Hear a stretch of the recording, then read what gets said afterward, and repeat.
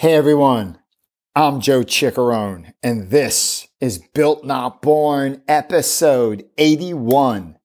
Today's guest is Jay Papasan. Jay Papasan, along with Gary Keller, the founder of Keller Williams Real Estate, co-authored the runaway bestseller and one of my favorite books of all time, The One Thing. The One Thing has sold more than 3 million copies and has been translated into more than 42 languages. The book has been on over 500 bestseller lists, including #1 in the Wall Street Journal business book list. I was so excited to get Jay on the show. Jay is such a big thinker. He's a phenomenal writer. He shares some great ideas on how to be more productive, how to focus better, the creative process, and how to get out of your own way so you can be the best person for your families, your colleagues, and for yourselves. It's a fun conversation. I hope you enjoy. If you like what you hear, please hit that follow button. We have a bunch of cool interviews like this one to come. Enjoy my conversation with best-selling author Jay Papasan.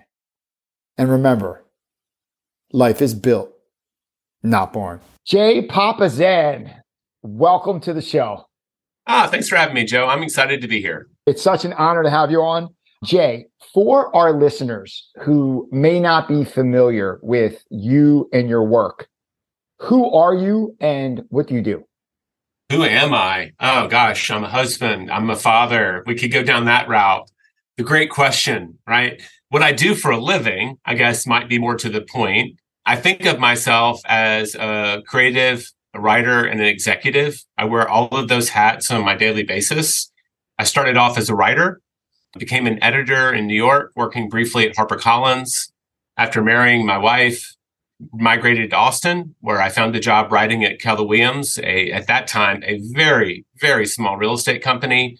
And then I've been with that organization for 22 years, partnered with the founder on multiple companies, and we've written 6 best-selling books to date. And The One Thing, which I'm sure we're going to talk about, being by far the biggest bestseller of the bunch. What I'd like to cover is I want to talk about your journey. One, how you spent some time in France. Understand you got your writing start in France. Start there. How you and Gary Keller hooked up to create one of just the great companies in the country, Keller Williams. And this book, one of my favorite of all time, The One Thing. A couple takeaways, great life lessons, business lessons. It's just one of those books you're a better person after you read it. And your TED Talk too. It's all about time, just the way you approach time management and focus. I really appreciate and want to cover that if that's okay with you. Oh, all of it. Everything's on the table. I can't wait. Awesome. Before we do that, like to start back all the way from the beginning. Where did you grow up? So I grew up in Memphis, Tennessee, and stayed there until I graduated from undergraduate. A lot of my family is still there. My dad passed away this past year, but my mom, my sister, my nieces and nephew all still live there. But my family comes from the Mississippi, the Delta. They were all farmers and teachers. That was kind of the two things that stood out in our family. And we're recording this the week before Thanksgiving, and I'm going back to the Delta this week to probably hook up with about 45 Papasans and extended family to have a lot of food. Mississippians know how to make things with good fats in them. So barbecue and caramel cakes. So my dad went to junior college, ended up becoming an engineer. And then I guess he was with Light, Gas, and Water for close to 25 years, but he left as the CEO and president and then became CEO and president of a biomedical firm. So I got to watch someone very much would have been appropriate for you to interview. He just made himself, came from very humble beginnings, became an executive that took companies public. So that was one of my role models in business. But that's kind of the story of my youth. I fell in love with France. I think we were heading that direction. Mm-hmm. And so I knew that I wanted to either go to writing school or law school. I wasn't sure which. I got 2 degrees and 2 minors in college because I just couldn't decide. I had English, I had French, I had minors in history and law. And then I got a job translating in Paris for a biomedical company and spent about 2.5 years living in Paris and also doing a little I had some fun trips to Italy. I had a good friend that bought a house there. And so we would take overnights and work on that cabin.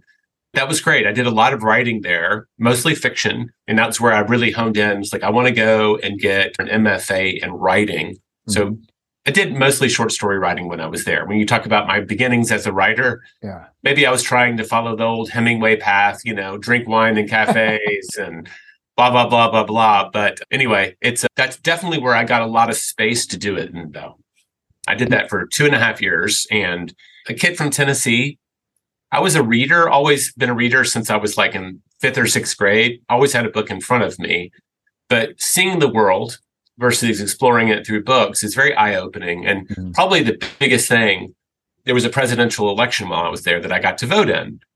But seeing American politics from another country gives you amazing perspective on what we call liberal and conservative and all of those things. A lot of wisdom came from that trip in terms of just my sense of who we are and how we fit into the world. What election was going on at the time you were there? It was the first Clinton election. Okay, Clinton and Bush were going at it. My first election, I got to vote in. I voted for George Bush Sr., and then I voted for Clinton, and I can't remember who was running against him. So I understand your writing career started writing short stories in France. Kind of did your version of Hemingway. Going to the cafe and write. That's so cool. How'd that start? Where'd your love of writing come from? I love books. When I was a kid, I was very small. I was a very late bloomer. I like to tell people, like, between 9th and 10th grade, I grew so much my knees were bigger than my thighs. Like, our class was only 110 or 15 people. It was a medium-sized high school. And I had a girl in my class that was very popular. And in 10th grade, I sat by her and she asked me, and so we'd been 7th, 8th, 9th grade in the same class. She asked me what school I transferred from. So like I went through like a late physical transformation, and being tall was helpful, but I mostly was kind of a bookworm. I was a nerd. I hung out with, and they called our table and lunch the intellectuals, because a lot of the people there were technically advanced. We did play sports, but we played soccer, which was back then. We got to share the volleyball coach, and that was the only facilities they gave us in Tennessee back then. I think we were the 5th or 6th soccer team in our high school's history. It was just such a new sport back then. So we just were all kind of oddballs. So I love books. That was my refuge. And I read genre books back then, fantasy, sci-fi, horror, like a lot of teenagers do. But I remember having this kind of dream, like books for me were a place that I could go, and they benefited me, right? They gave my imagination a place. And I just knew that someday I wanted to do something like that for other people. And I get to do that with nonfiction now, right? It's a little bit more material. My number one value is impact. Yeah. And so if our books make an impact, that's how I win more than anything else. That's what your number one value is, impact. That is so cool. So how did you make your way from Paris, writing short stories? Take us to how you wound up in Austin, Texas, working with Gary and Keller Williams. How's that transformation happen? Sure. I mean, just to be clear, I never got published my short stories. I didn't even submit them. I was just writing, right? Yeah, sure. And I used those to submit to NYU. I submitted to Iowa and Montana and one other school, Amherst. And I got into NYU. And I didn't expect to. It was a little bit more prestigious program. It wasn't an MFA. It was an MA. I could get a PhD if I wanted to after that. And I ended up accepting it because I think I shared with you before we started recording, I've got family in New York and Staten Island and New Jersey. And so I had reasons to go. And one of my passions for reading, one of my cousins worked in publishing. She worked in the law departments of publishing contracts. But every year she would box up 20 or 30 books and just ship them to me. Because in publishing, you don't get paid, but you get free books. And I got to study with Tony Shapiro. I got to work with E.L. Doctorow, some really amazing writers, and met some good friends that are still friends for life, and then jumped from there into publishing. I was in New York for almost 7 years. I worked at HarperCollins, I guess, for maybe 5 of those. You start on the bottom, you're an editorial assistant, and then I remember it was a big deal when I was assistant editor, right? Because now the base was editor, not assistant. And when they say editorial assistant, like fetching coffee, I was typing rejection letters. I mean, it was grunt work, but you got to work with books. And that was where I met my wife. We fell in love and got married in upstate New York on a friend's farm. And incidentally, within 30 miles of where our first Papasan entered the country and registered for the first time. And then we both wanted to get out of New York. That's not where we wanted to start a family. We were very poor. Publishing, I used to say it's a high prestige job with poor pay. And I was even told by one of my bosses, said, Jay, there's a line of PhDs that would wrap around the corner that would like your job. They have better degrees than you do, and they will take less money because people want to work with books. So you're going to get your incremental raises, but don't get caught up in how much money you make here. The privilege is working in books. And I got a lot of free books, some of which I still carry around from house to house that I haven't gotten around to reading. But I'm like, damn it, this is part of my pay. So Wendy and I meet up there. We quit our jobs because we both love to travel and do everything in storage. And we did our honeymoon as a 5-month backpacking trip. We did France, Italy, North Africa. And while we were there, we were trying to figure out where we want to live. Yep. And she had spent some time in Austin in college. And so in January of 2000, we came to Austin, fell in love with it. When you leave New York, where it's like black slush and it's an island, people forget like the cold wind coming off the bay. Winters there can be tough. Austin, it was like 78 degrees. I was wearing a V-neck undershirt like the whole weekend. Everything felt dirt cheap. Like I would order a bar expecting it to cost $7 to $8 and it'd be like $2.50. I'm like, beers for everyone. But it was also like it's a university town and it was young and it felt accessible. This was in 2000. So we moved there without jobs in February. I freelanced for that summer. I think I made $18,000. Nothing, but I got a couple of prestigious publications, Texas Monthly, Memphis Magazine, that sort of thing.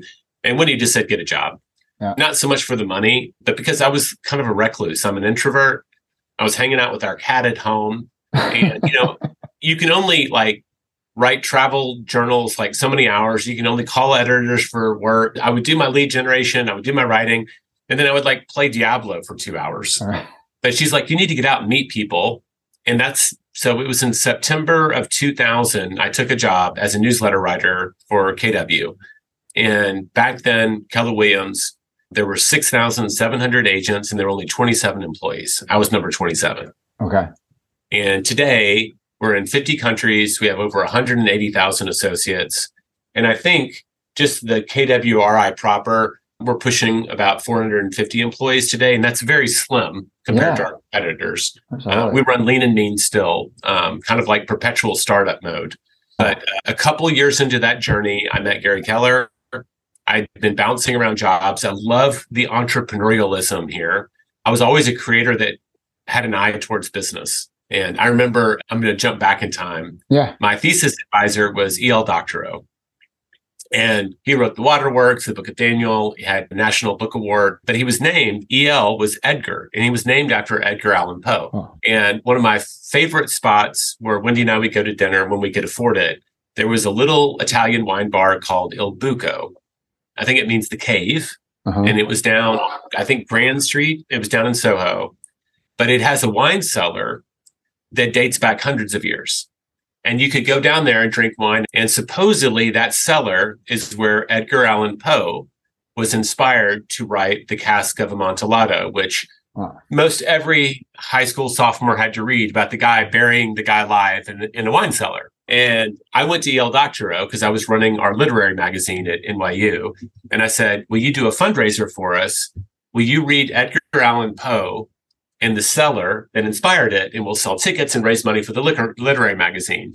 And I remember he looked at me and he said, I'm going to decline. And he goes, Jay, you're kind of entrepreneurial, aren't you? And it was an insult, by the way. He kind of said it with a smile, but a lot of people that want to be fiction writers and creatives, they think that anybody who dives into the business aspects of it and wants to be successful is a commercial sellout. And it's a horrible culture. It's horrible because so many of them could have so much more success if, in addition to mastering their craft, they would understand contracts and commerce, right? You have to, if you want to be an independent business person, today we have this thing called creators. They are on Instagram, but they're creating fun stuff, but they're doing it to make money. Yeah. And at least there's no stigma attached to that. Yeah. But in the fiction world, there was.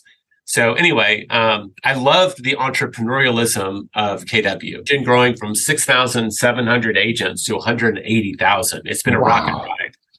Wear multiple executive hats. I've started about 4 different departments.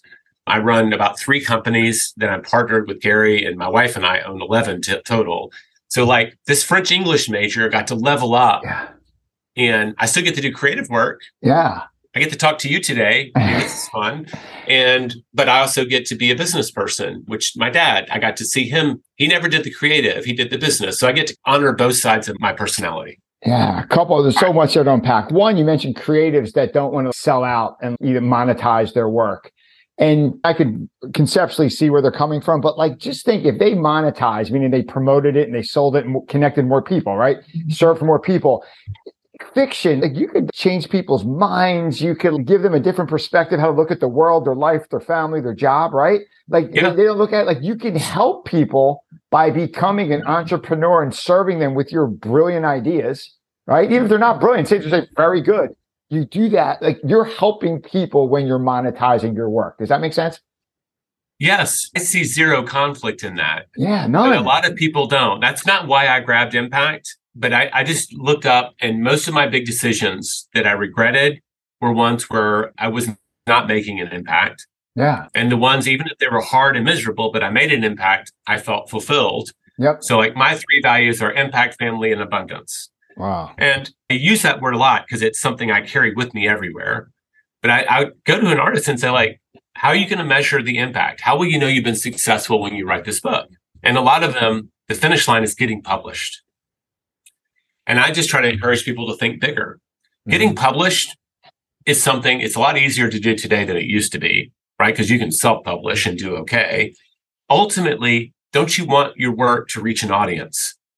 That's how, like, that fiction for me had a huge impact on my life because I was like this awkward teenager, and it gave me a place to go and gave me a love of language and all of those things. I said, don't you want to reach someone? But a lot of authors, they're writing for themselves. And the finish line is just getting published. And I just think that's small thinking. I think they could think bigger and without any way undermining their art, do a few things to maximize their audience and therefore have a greater impact with their careers. So that's a soapbox item that we don't have to go into. That's one of the reasons we both love Seth Godin, someone else that you've interviewed. He's someone who I think of as a pure creative that has also mastered business at a high level. Like Seth, one of his sayings is, it's not art until you share it with the world. Like if you wrote in your journal and wrote these beautiful poems or stories, if you just keep it in your journal or on your hard drive and no one reads it but you, it's not art, it's just writing. It becomes art when you have the courage to share it with others, right? Then you talk about you talk about the next step where let's monetize it. You know what I mean? Like, let's get paid for what you do. That's really cool. How did you connect with Gary Keller and how did you transfer to real estate? So you have this, your writing, your creative short stories, and then you go from France to Austin. How did you know real estate's going to be my jam? How did you figure that out? I took a job as a newsletter writer. So there was no big publishing in Austin. And so I just took a job as a newsletter writer. I then bounced around to 2 or 3 positions. And I saw that someone was working on a book cover in our tech department, a guy named Brad. And I thought he was freelancing at work. And I didn't care. I just said, hey, are you working on a book? So I'm like, wow, I get to talk about books. And he said, Dave and Gary are writing a book. And Dave is Dave Jinks, who was one of our original, we used to write as 3 of us. And I ran into Gary in the bathroom a few days later. And I just said, hey, I hear you're writing a book. Do you remember I used to work at HarperCollins Publishers? And he clearly had forgotten. And so he called me into his office. He laid out a vision for writing 13 books, the first of which was called The Millionaire Real Estate Agent. He had this vision that it would be a bestseller and all of this. And I just said, I don't think it'll be a bestseller. And he asked me how many copies it might sell. And I said, how many offices do you have? And I think it was 14,000 back then. And I just said, you're using it for your business, which is really smart. So I bet you can sell 50,000. That would be a hugely popular book. A lot of the people you think sell millions sell less than 50,000. So it was a big number even back then. He clearly wasn't happy with it. And so he kept selling me on his vision. And he laid out 5 books that he and Dave were using as kind of models for how to think about their book. 2 of them were books I'd edited when I was at HarperCollins. One was a book called Body for Life, which is a weightlifting book, but it was a paradigm changer. At the time, people thought that you had to do cardio to burn fat. And Bill Phillips, with his book, broke through that and said that weightlifting was actually more effective. And that was what Gary loved about it. There was a section called Myths and Truths, and he was dispelling them with fact. And then there was another book. It was by the soccer star Mia Hamm that I had the privilege of working on. It was called Go for the Goal. He loved the fact that Mia had chosen to feature a teammate in each chapter. So it was Tisha Venturini on heading, and it was blah, blah, blah, blah, blah, because she's actually pathologically shy. That would be the way I would call it. She really hates the spotlight, but only does it for the girls. So she chose to move the spotlight onto her teammates for her own book. But that became an idea that we implemented. And I showed him that I'd worked on those books. I said, well, my name's in the acknowledgments. And he pretty much hired me on the spot. So we spent I had 30 days to give him a business plan.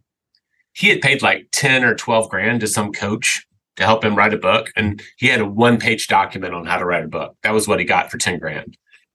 And I was like, that might be useful in the writing of the book, but that'll get you nowhere to do a published book. So I had 30 days to give him a business plan. And then in about 90 to 100 days, we wrote The Millionaire Real Estate Agent, Dave Jinks and Gary, providing the intelligence. And I was the writer capturing it and putting it on the paper. It didn't sell 50,000. It sold 100,000 the first year, and to date it sold almost 1.6 million. Wow. So that's one of those weird niche books that solved a very big problem for an industry at just the right time. We got rejected, I want to say, by over 20 publishers. That fall, they all started calling because we just had it up on Amazon and they could see that it was the #1 book in that category. And we eventually worked with McGraw-Hill, and they republished it in 2004, and then it's been with them ever since. Wow. So anyway, that's how I got hooked up with Gary. I had a publishing background, and I knew how to take words and turn them into a book, and I knew the people who could help us. Yeah. And so that was where our partnership started. I remember him interviewing me about where I wanted to be, and we went through the interview process during this. I thought of this as a 100-day interview, basically. Okay. And I kind of passed because we wrote a book that was successful. But he asked me, where do you want to be in 5 years? And I said, I want to be an executive. And how much do you want to be making? I was like, I remember just kind of gulping, because back then I was the lowest paid employee in the building. Writers don't make a lot of money. I was like, I want to make $100,000. And I just remember it's very hard to think big for yourself sometimes. Sure. That was more than twice my salary back then. Right. And so I was like, $100,000. And what I love about my partner today is he didn't judge it or anything. He just wrote it down. It's like, what will that do for you? And just started really exploring it. Within about 3 years, we'd written another book, actually written 2 more, but published another one that became a bestseller, The Millionaire Real Estate Investor. And I drove almost all of that, did 120 interviews with millionaires, which was transformative in itself.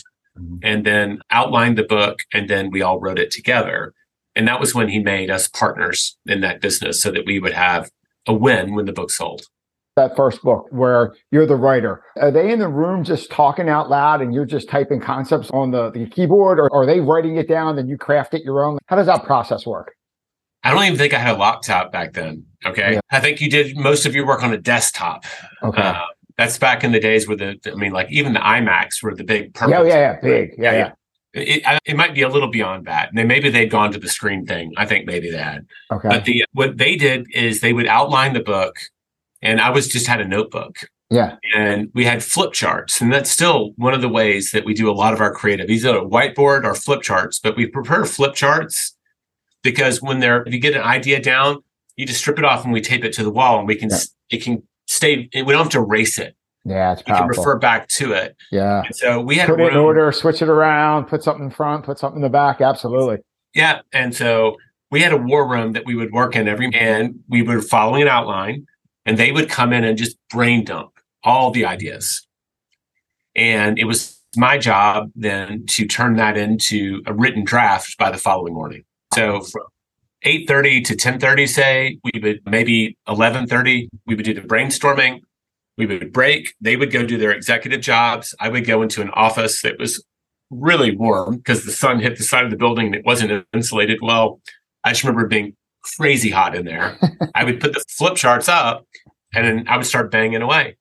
It was a period where I grew a lot as a writer because I had to write 10 to 14 finished pages every day.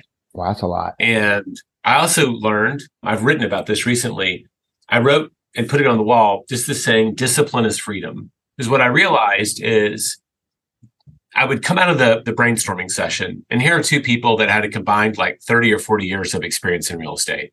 They're talking about concepts I didn't really understand. You've had a conversation with Derek Sivers, and the brain just moves so fast. Yeah, crazy. And I'm a deep thinker, but I'm not a fast thinker. And so it was just a workout just to capture and have some semblance of understanding. Yeah. What I always wanted to do was go take a break, go walk, go get lunch, rest my mind, and then go write. But that would start a period where I would start pushing it into the future. Yeah. And I would be like, oh, you know what? I should probably do this. And then you start procrastinating and your anxiety keeps going up. And then I would end up writing till 9:00 at night. Yeah. And then I finally kind of figured out that my best days were the days that I pulled the flip charts up and I went straight to the keyboard. And I made measurable progress before I would take a break. I would capture it all. I would get my outline down, all while it was fresh. And I just thought that little bit of discipline it took to do the hard thing in the moment versus put it in the future. Like when I would do that, I felt light as a feather. I would sometimes be done with my main job by 2 p.m. I'd be like, what am I going to do for the next 3 hours? And I could get ahead. And it was just liberating. And so it felt like a Stalin era poster, right? It could have had like a hammer and a sickle on it, but discipline is freedom. Yeah. But it became this mantra for me that say, eat the frog, whatever the saying is, a hard thing that I want to avoid as fast as possible. And that's the spirit of the one thing. If you knock out your number one priority in the morning, it's very liberating to the rest of your day. So that was where we started. And then today, Dave Jinks has passed away. He left our partnership long before that. But it's just Gary and I, basically 50-50 partners on the books. And it's been a lot of fun. I got to publish a book, Your First Home, earlier this year. First off, thank you for sharing that. A couple things there. One, you said discipline equals freedom. Are you familiar with Jocko Willink? I am familiar, but not like deep. I don't have a deep knowledge, but yeah. That's one of his main sayings, discipline. You want freedom, but you need discipline. Discipline will create your freedom. And then Hemingway, we spoke about Hemingway earlier, your Hemingway period in France when you started writing short stories. There was a quote, someone says, how do you start writing? What's your writing process look like? He's like, first I clean out my refrigerator. You know, like you find everything that needs to be done in the house. I clean my sock drawer out. It's so funny. Like you just keep pushing it off in the future. And then just the anxiety builds, and there's a point where you just got to just get to work, right? There was a period, I think, where Hemingway would, and when he was in Paris, he would go to a hotel and write standing up. And I think there is a gift in having a place that you go to work. Because if you're writing from home, well, maybe I should walk the dog. Boy, my wife would appreciate it if I emptied the dishwasher. I think there's lots of ways that we rationalize our way out of work. But if we're in an environment where we've just taught our brain, like, this is where I go to work, you can flip that switch a little faster. Got to get out of your house. The dishwasher, it sounds so crazy. That's one of my things. If the dishwasher gets ran and at full, and there's something I need to do, like write or podcast or edit a podcast, let me get the dishwasher first. My wife would love that. Yeah. So crazy how you play mind games against yourself, right? Oh, well, our marriage is more important in the grand scheme than this project, right? Exactly. It's easy to rationalize. It is. So you just have to remove yourself from that environment so you can get more work done. Absolutely. Let's transfer over. I could talk about this all day and to be respectful of your time. The One Thing book, a couple things. A book you wrote with Gary, close to 2 million copies. Last thing I saw online, 2 million copies. We're about to print the next edition and it'll have 3 million on it. Wow. We're at 2.9 now. And is it really?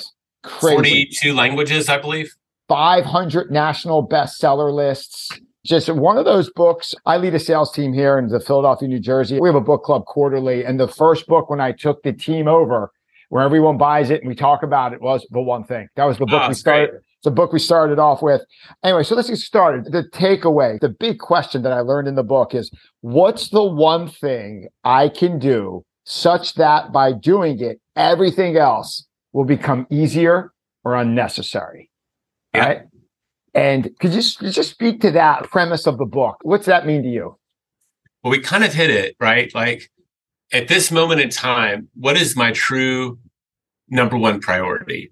It's not like we get to carry one thing all the time. We all have, like, I've got aging parent, I've got teenagers going off to college. We have multiple priorities we have to juggle. But at any given moment, if you ask that question, not only should you be given, like, this is my true priority right now, but we're also looking for the 80-20 principle, this idea of, for that priority, what's the most leveraged thing I could do, right? So how can I advance it the most? That's that easy or unnecessary part at the end. You're looking for the biggest lever you have in your life for that current priority. And I was really worried, Joe. I was very worried when we were writing the book. I was like, what if people don't know the answer? What if they just don't know? And Gary was like, I don't think that's something we have to worry about. He just kind of brushed it off. He's got that entrepreneurial gut that sometimes is incredibly accurate, even if he can't articulate why. And when I came after teaching this to tens of thousands of people, I think everyone, if they have a one thing, if they don't know the answer, it's because they're not stopping to ask the question. It is probably less than 5% of the time that someone asks that question and they truly don't know. And we say then, if you don't know your one thing, then your number one thing is figuring that out. Yeah, so and there's a process for doing that. But that gets you into your priorities. And if you're doing your number one priority and you're trying to live a life where that's your default, right? When I come home, what's my number one job? For me, that's usually going to be, it should be to ask my wife how her day was and sit and chat with her. My neuroses is I go and make the coffee up for tomorrow. I'll change out of my work clothes and then I'll sit on the couch. And she knows this about me. And that's part of I'm leaving my work brain and coming to my home brain. So she allows me that. And then I go straight to, hey, what's for dinner tonight? What are we doing? Blah, blah, blah, blah, blah. And I think at any moment you can ask that question and you get great clarity around, like, for that relationship, she wants time together. She wants to talk. She wants to catch up. And I do too. I just have to be present. I can't be thinking about work while we're doing it. Yeah, that's so hard sometimes. I love that transition. I kind of do the same thing a little bit when I walk in. You have that transitional period. Might take no more than 5 minutes, but you switch from work mode to like home mode. And that transition period is so important. And everyone has their own thing. I was going to say, I think it's doubly hard with people doing hybrid work. If you're working from home, when are you home and when are you at work? And I think that here would be like if people are just really stop what you're doing and just listen, choose when you're going to work, right? And put boundaries around that. I'm going to work from 8 to 5, whatever that is, right? Or 5 to 6. And then I'm done. And then try to be the best you can be within that time frame. And it's not about how long we work. Otherwise, billionaires, they would be like, how could they possibly work enough hours to earn that much money compared to the rest of us? It's about what we put into the time. Yep. And by limiting that, we force ourselves to get better at what we do. And we force ourselves to work from a higher level of priority. We can't screw around at the coffee machine, right? We can't empty out. I hate playing Inbox Zero. I think it's a waste of time. No offense if anybody does that, but it's not a priority. What I want to do is ask, like, if I'm going to spend 30 minutes or less in my inbox, what are the priorities I want to get out? Because that's where other people's priorities live. And so it forces you to play a game of how effective can I be in a limited time frame. Yeah. And then you get the transition out. So my encouragement for people, one, put boundaries, find a space in your home that's your workspace, and then come up with a ritual. Like my ritual that I shared with you, it came from a friend of mine, Reed Moore. He was in the Air Force. He worked in one of those missile things that was high stress.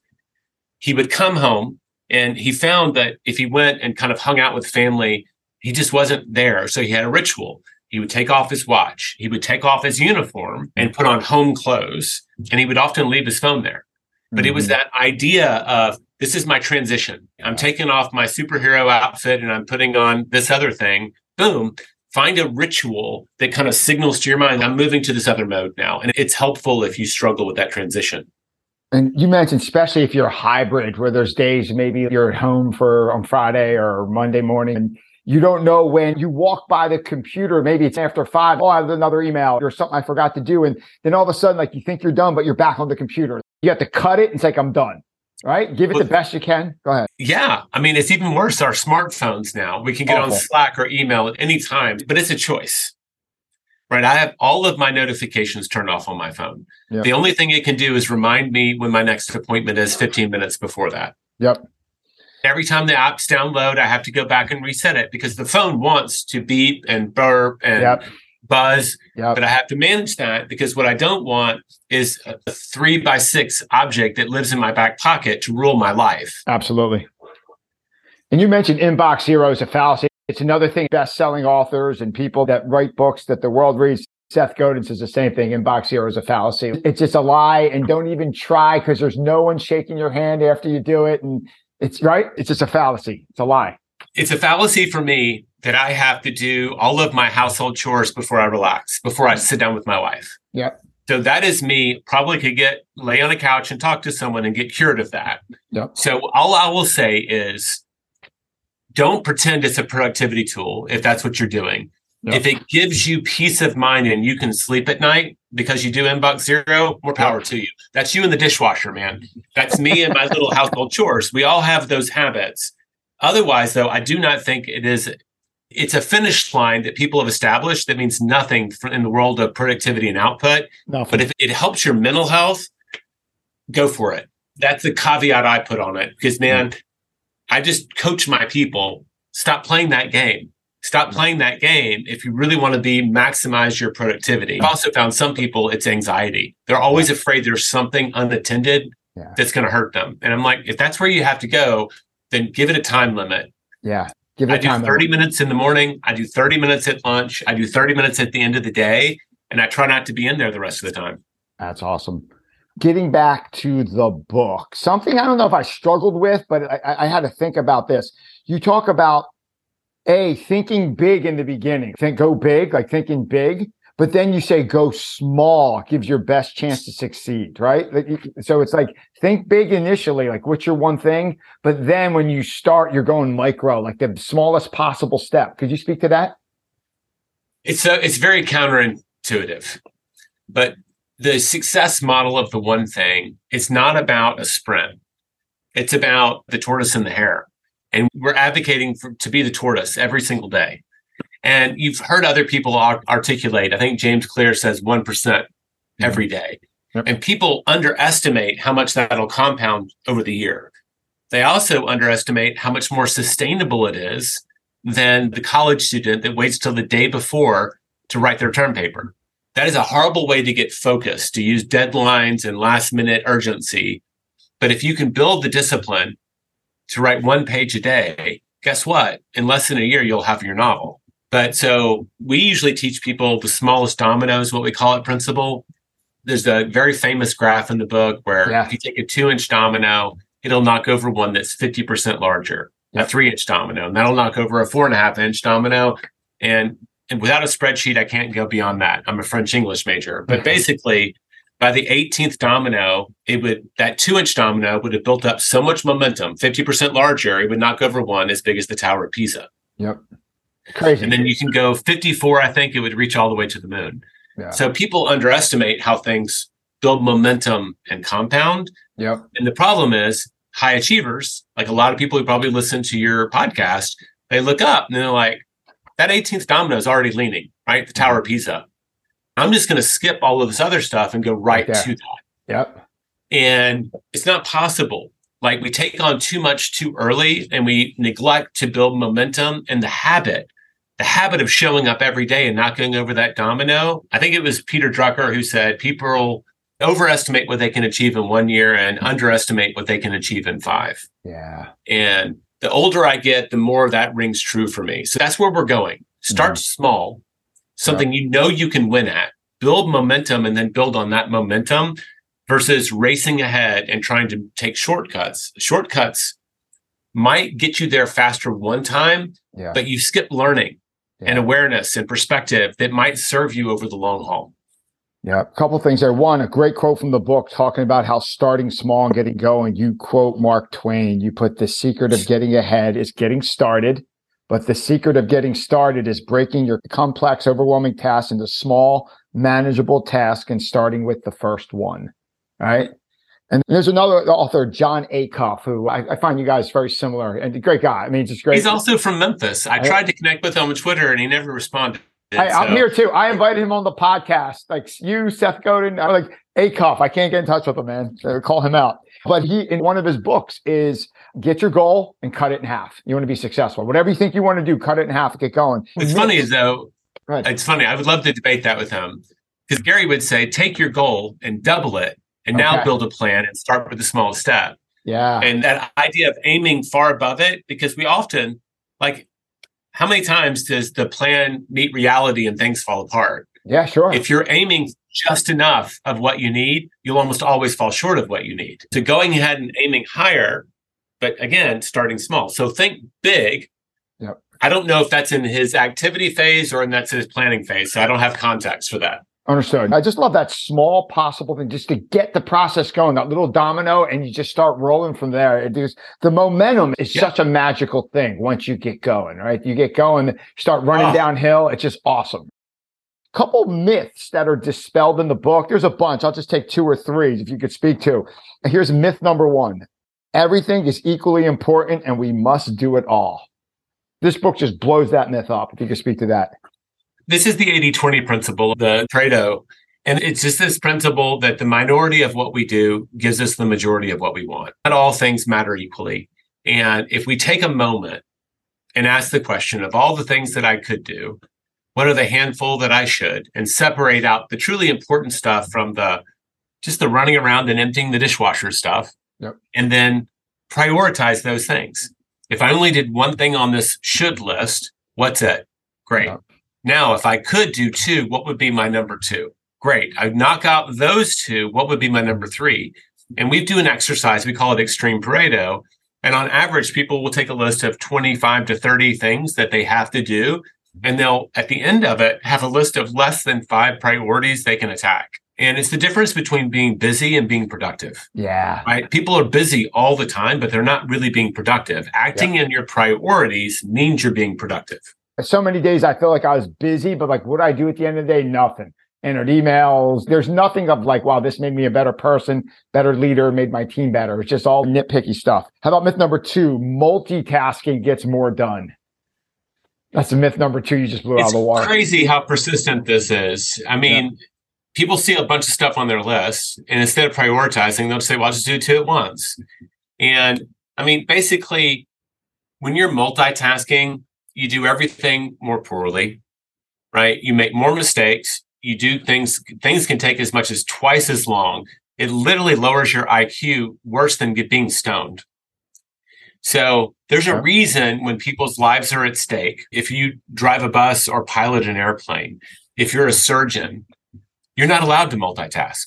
Yeah. The surgeon can't even pick up their own tools. We've all watched ER, hemostat, and someone just puts it in their hand. They're supposed to be focused because someone's life is at stake. And the question I like to ask people when they're trying to rationalize multitasking through their most important moments, being on their phone at the dinner table, glancing at the football score when they should be reading to their kids, watching Apple News or Twitter or whatever while they're supposed to be doing their core work. I said, whose life is at risk when you do that? It's their life, not literally at risk, but the quality of it is when they're constantly cheating on their most important work. Yeah. Could you have multiple one things? Like when I'm at work, my one thing is this, but once I transfer over home, there's another one thing I'm working on. Is that fair to say? Like you switch throughout the day with the one thing? Yeah. I think at different times, in different time periods, your one thing shifts very easily. I mean, in the morning, I've got 2 teenagers. Mm-hmm. One of my core priorities is get them out the door so they can get to school on time, hopefully with their lunches intact. And so that's not a small feat. I mean, getting them to brush their teeth too is like at bonus points at this time. But you can organize your day around different habits that make your priorities happen. My wife and I have just kind of attuned our bodies to getting up pretty early so we can work out together in the morning and read in the morning. Awesome. And so before anybody else is bugging us or asking us to do things they want us to do, we've knocked out a really important health priority. Reading for me is essential to both my happiness and my professional life. Mm-hmm. And frankly, doing it together is really important to both of us. So by building some habits, we're knocking out some really big priorities. And you can do that in multiple areas. We have a page. It's the only page in the book that I've memorized. So the American white hardcover, not the yellow British paperback, page 114, there's 7 circles.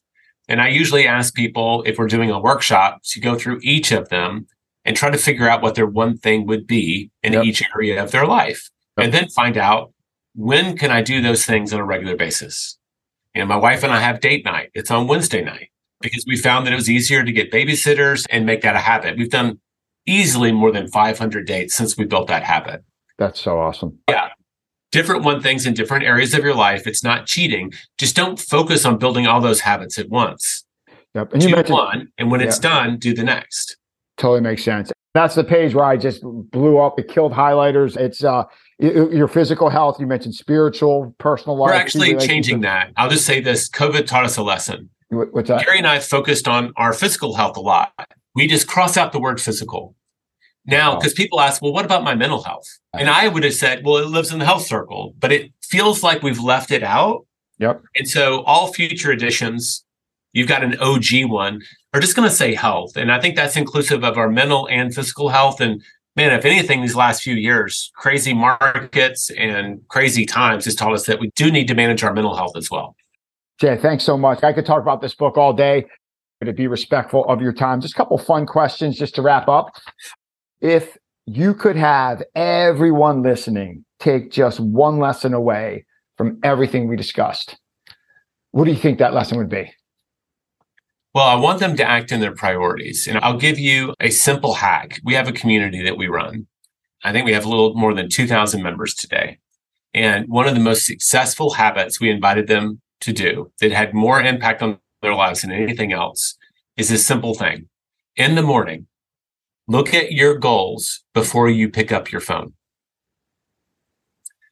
And that act of reminding yourself, what am I trying to say yes to? Right? What am I trying? It's always trying, right? Forget Yoda for a second. Every day we're going to fail a little bit. But if we're always reminding ourselves of what we said yes to, the no's come a little easier.